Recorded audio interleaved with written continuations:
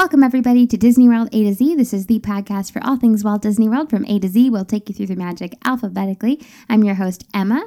Just FYI, this podcast is also available as a YouTube video over on my channel, youtube.com/bookishprincess. I thought this was such a fun topic, so I thought it'd be fun to get it up here on my podcast as well as on YouTube. It's so fascinating to think about all the real-life personalities that have inspired Disney World. Most of the ones that I could think of were at the resorts. I couldn't think of very many in the parks, but obviously there are also places and books that have inspired Disney World, so I'm thinking maybe it'd be fun to do some more videos like this, but keep listening, and I hope you guys enjoy. Why, hello there, friends. It's Emma here, the Bookish Princess. In today's video, we're going to talk about Disney World, but a different side of Disney World from what you usually see in my travel vlogs. Today, we're looking at some of the real-life personalities and real-life people who are woven into Disney World. These might be places, restaurants you've been to, you visited, and you didn't even know there was a namesake and a story behind it. When my family travels in the real world, as opposed to Disney World, we love to find things that are like, oh, that's like at Epcot, that's like at the Magic Kingdom. Sometimes it's a bit of a stretch, but sometimes it actually is the real inspiration. So I should probably say before we get into this list that I've kind of disqualified like anything about Disney himself or Disney animators, because obviously there are lots of fun nods to Walt, to his family. All of the windows along Main Street are like kind of hidden references, Easter eggs to animators, people from the Disney company. But what we're looking at today are figures from outside the Disney milieu who have made their way into Disney, and I think adds such a magical touch. There's really only one place we can start this journey, and that's at the Animal Kingdom Lodge. I feel like of all the resorts and all the spots of Disney, that pulls the most inspiration from outside, from the real world, because of course that resort is filled with art and masks and instruments from tribes all over Africa, all sorts of different cultures. They're so beautiful. It really is like a museum. You wander down the hallways and like in every elevator bank there's a different theme that they explore, lots of different cool things to look at. There's that beautiful, incredible mask that's kind of the showpiece of the lobby. There's just so much real life inspiration behind the Animal Kingdom Lodge. But one of my favorite spots has to be the Sunset Lounge. If you head into the lobby just past the check-in desks, it's just off to your left. This beautiful, cozy little nook. There's an overlook for the Sunset Savannah. Of course, it's beautiful at sunset because you have all the light coming in. It's a great place to cozy up with a book. And in fact, you'll notice there's a book in one of the cases in the Sunset Lounge. It's actually this book right here. I mean, not this exact copy. I didn't break it out of the case. I just went on ABE Books and got my own. This is I Married Adventure by Osa Johnson. When you explore the Sunset Lounge more, you'll notice there are lots of interesting artifacts and lots of gorgeous photos of Africa, and they are by Osa and her husband Martin. I had never heard of Martin and Osa before the Sunset Lounge, but I definitely was intrigued by the book. Also, there's a photo of Osa with like her arms full of cheetah cubs and perfect lipstick. Martin and Osa are not very well known today, but back in their time in the 20s and 30s, if you said their names, everybody would have known who it was. They're basically the world's first travel vloggers, and I mean that basically literally. Martin fell in love with cameras when they were invented when he was just a teenager. He got to know how to use them. He actually went on a voyage with Jack London to the South Pacific, and he of course used his camera, took lots of photos. When he got back to Kansas, he exhibited them. They had this really cool kind of, not a movie hall because I'm not even sure motion pictures were around yet, but they built it to look like the Snark, I think was the name of the ship. When he was back home in Kansas, Martin met Osa, they got married, and then the rest of their lives together were one adventure after the next. They went back to the South Pacific, they went to Africa. I love their pioneering spirit because every time there was a new invention or something that could add more to their pictures, they embraced it and learned it. So once moving pictures became a thing, of course they were taking movies. Once sound was added to pictures, they added a sound guy to their crew. When airplanes became a thing, they realized, oh my gosh, we could get some amazing pictures from the air and it wouldn't take nearly as long to get to these remote places. Reading about their expeditions, with trucks and porters is kind of crazy that they managed to get to these places and get these incredible pictures with all the challenges standing in their way. As soon as planes were available, they of course took flying lessons, bought 2 planes. One of the planes had zebra stripes like this and the other had giraffe spots. kind of awesome. So it turns out there's a Martin and Osa Safari Museum in Chinook, Kansas, where the Johnsons are from. After I posted about this book on my Instagram, they reached out to me, and it's been so much fun to connect. They've sent me some pictures and just so much fun to learn more about Martin and Osa. They sent me this book, 4 Years in Paradise, which is when the Johnsons moved to Kenya for 4 years. There was this remote Lake Paradise, which was kind of just a legend. Like, people didn't know if it really existed. But of course, Martin and Osa had to go find it, and then they moved out there and like built a whole little village and lived there for 4 years and got these absolutely incredible photos. The museum also sent me some of their movies. I think you can find some of their footage on YouTube too, but oh my gosh, it's just incredible. Like, they obviously had such a great artistic eye, and the footage is just spectacular. When the Imagineers were designing the Animal Kingdom Lodge, they actually watched Martin and Osa's films for inspiration. In fact, in one of the movies, Baboona, there's, Martin and Osa are visiting a tribe, and you can see their beautiful, beautiful shields, and they look almost exactly the same as the shields on the doors and on the chandeliers at the Animal Kingdom Lodge. Like, even the designs look super similar. I'm actually kind of surprised Martin and Osa and Walt never teamed up to do anything together, because they did live really around the same time. When Martin and Osa's motion pictures were so popular, it would have been when Walt himself was starting up his animation business. And of course, Walt grew up and lived in Kansas City, and the Johnsons were from Kansas. They really do feel like kindred spirits, though. They have that same sense of adventure, that same sense of like quirkiness, like no one else is doing it, but you know what? We're gonna go and try it and do it. I feel so grateful that the Imagineers put them in the Sunset Lounge, because otherwise I would never have heard of Martin and Osa, and I just think they're such fabulous personalities. I've loved reading their books and watching their movies, and I'm definitely planning on reading more. They actually just recently came out with a new paperback of I Married Adventure. It has the fabulous zebra stripes. They don't sell this at Zawadi yet. I'm pretty sure they don't, at least. They obviously should. But if you are curious about the Johnsons and would like to read these books, I have very good news. Over on my Instagram, Bookish Princess, I am actually hosting a giveaway. The Martin and Osa Museum in Kansas sent me a note and said, would you like to give away some of the books to your followers? And I said, oh my gosh, that would be so much fun.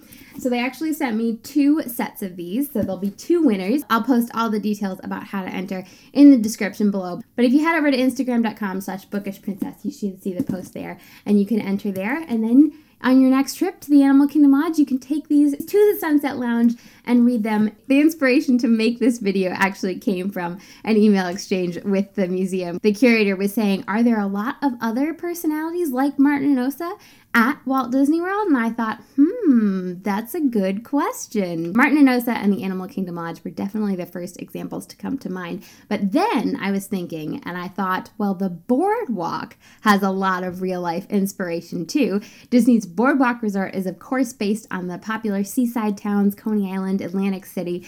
So it's really got that same feel. When you walk around the resorts, there are tons of old-fashioned photographs, old-fashioned postcards, which are so fun to look at because you're on vacation with your family at Disney, but here's all these mementos of families' vacations from the early 1900s, from 100 years ago. There were, of course, lots of spectacular performers at the real-life Boardwalk, and one of them who has made her way to Disney's Boardwalk is Sonora Webster Carver. She was actually a horse diver. I know, I didn't even know this was a thing. She would ride the horse, they would dive off, I think it was like 40 or 60 feet. I somehow don't think you would really see this act around today, but the horses actually were never harmed in all the years they did this act. Sonora herself, unfortunately, went blind after a bad dive. Her eyes were open, but she continued to ride the horses and do the dives for at least a decade after that. I actually just discovered that Sonora has a book called A Girl and Five Brave Horses, so I'm obviously adding that to my TBR list, and we'll have to read it at the Boardwalk sometime. Now, Sonora sadly doesn't have a whole little corner, little lounge the way the Johnsons do, but I'm pretty sure in the conference center there's like a nice photograph of her or a painting of her, like a little plaque. I'm like 99% sure of this. Obviously, the next time we go, I'm gonna need to go to the conference center to like confirm this. However, you'll also see her name up in the club level because one of the big suites at the Boardwalk is called the Sonora Suite. I wonder if they have something for Sonora in the suite. I've never stayed in that fancy suite, so I couldn't tell you.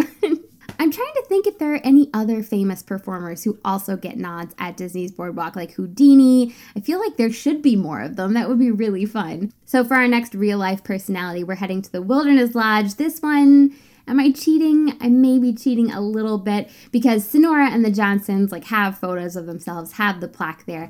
This one, it's a little bit more of a stretch. It's not the woman herself, but one of her ideas has come to life at the Wilderness Lodge. If you've ever visited the Grand Canyon, you'll know who Mary Coulter is. When my family visited the Grand Canyon, I loved getting to know her. Mary Coulter was actually a designer and architect for the Harvey Company, the Harvey House hotels that were all along the railroad. See, if my family lived back then as opposed to right now, we wouldn't be able to go to Disney World, obviously, but I think instead we would have traveled along the railroad and we would have hit up all of these beautiful hotels. Unfortunately, a lot of them aren't around anymore, but the ones that are just absolutely stunning. And it's so cool to see the photos of them because the designs, they fit perfectly into nature. There are some buildings still left at Grand Canyon Village. So there's Hopi House, the Lookout Studio, the El Tovar. They have some Mary Coulter designs in the dining room at the El Tovar. We had breakfast at the El Tovar, and I could not resist getting one of these to add to my teacup collection. They should totally have these at the Wilderness Lodge. I think it would definitely fit the aesthetic. So where is Mary Coulter at the Wilderness Lodge? Well, when you enter that lobby, it is absolutely stunning. Oh my gosh, timbers, soaring, carvings, and then in the corner, this stunning stone fireplace. It's modeled after the Grand Canyon, so all the geologic layers actually mirror the real geologic layers at the Grand Canyon, but the Imagineers were not the first ones to think of that. Our girl Mary Coulter first came up with that idea. She actually did incorporate a kind of abbreviated version of a fireplace like that at the Bright Angel Lodge, which is at the Grand Canyon. She didn't have quite as much space as they had in the atrium at the Wilderness Lodge, but I feel like if she could see the Disney version of her vision, she would appreciate it. Mary Coulter's vibe, I feel like, is a perfect fit for the Wilderness Lodge, and they totally should add some little photo of her or nod to her because they've got her fireplace right there in the lobby. I don't think there is any plaque or anything at the moment, but obviously they should add one. All resorts should have a cozy little lounge with something that inspired that resort. That's why I love the Disney resorts so much, is that they feel so immersive. They feel like you're not in Florida anymore, you're in Africa, you're out in the Wild West, you're at the Polynesian. We might as well head to the Polynesian next because there are actually 2 real-life inspirations here. With this, they're just the name. Again, no plaque, no photos, sadly. So if you've eaten at the counter service restaurant at the Polynesian Resort, then you'll know Captain Cook. But do you really know Captain Cook? Have you ever thought about the name? Maybe you thought, oh, it's just cooking, like a captain who's a cook. It doesn't mean anything. Oh no, there is a real life Captain Cook, Captain James Cook. He was a British navigator and explorer who lived in the 1700s. He made the first recorded European contact with the Hawaiian Islands. He was really a pioneer in the Pacific Ocean. He created tons of maps. He was the first person to circumnavigate New Zealand. There's a statue of him on Waimea. Sadly, he got into an altercation with the natives and was killed. And actually, one of the people who did him in is the other namesake at the Polynesian, King Kamehameha. King Kamehameha has many statues in Hawaii because he was the first person to unite all the different Hawaiian tribes into one kingdom. I think his uncle or father was the king of his tribe when Captain Cook came. So it was in 1810 that he united the island into one kingdom. Apparently June 10th is King Kamehameha Day, and they deck out all the statues of King Kamehameha with leis in Hawaii. So I somehow feel like they should celebrate King Kamehameha Day at the Polynesian. Of course, all the buildings at the Polynesian are named after different Hawaiian islands, but the club level, which is actually in the Hawaii building, is named the King Kamehameha Club. So the next time you're staying concierge level, you'll know just whose club it is. All right, for the last 2 items on my list, we're heading to the Grand Floridian. They are like the 2 at the Polynesian, just namesakes. There's not an actual photo or plaque. I wish Disney wouldn't be afraid of doing that, though, because like with the Johnsons, I love that addition so much. And I think there are so many fascinating real-life stories out in the world, so many real-life stories that the Imagineers use as inspiration when they're creating places at Disney. It'd be fun if they wove more of them in and worked harder to add more of them, because I think that's really part of what makes the magic of Disney. I mean, obviously I love Mickey Mouse, I love Tinkerbell, I love the princesses, and those characters are always going to be there, but it's these extra touches that really kind of make Disney what it is. It always makes me kind of sad when I see them phasing something unique out and just putting something more generic, more like specifically Disney branded in. For example, they've kind of changed the name of one of these, but we're going with it. So I'm talking now about the counter service restaurant at the Grand Floridian. The name of it now is Gasparilla Island Grill, and there is a Gasparilla Island, but before it was just called Gasparilla Grill and Games. And if you looked at like the logo of the restaurant, the sign above the door, there was a pirate ship, which is very appropriate because the counter service is right off of the marina there. Gasparilla was a pirate. His name was Jose Gaspar. He terrorized the Spanish Main and the Mexican Gulf. One of the last of the Buccaneers. There's actually a pirate festival, I think, on Gasparilla Island in Florida. Although when I was looking him up, they were saying that apparently his sort of historical authenticity is in question. Was he just a pirate of legend? Was he actually a real guy? I don't know, but I kind of love that they snuck a pirate into the Grand Floridian. The Grand Floridian is, of course, the flagship resort at Disney World. It is so elegant, so beautiful, and it's home to the most expensive restaurant at Disney, Victoria and Albert's. This is, I think, like 5 stars. It's like one of the most extraordinary restaurants. I sadly have never actually been to Victoria and Albert's. I would love to go someday. It's just so expensive.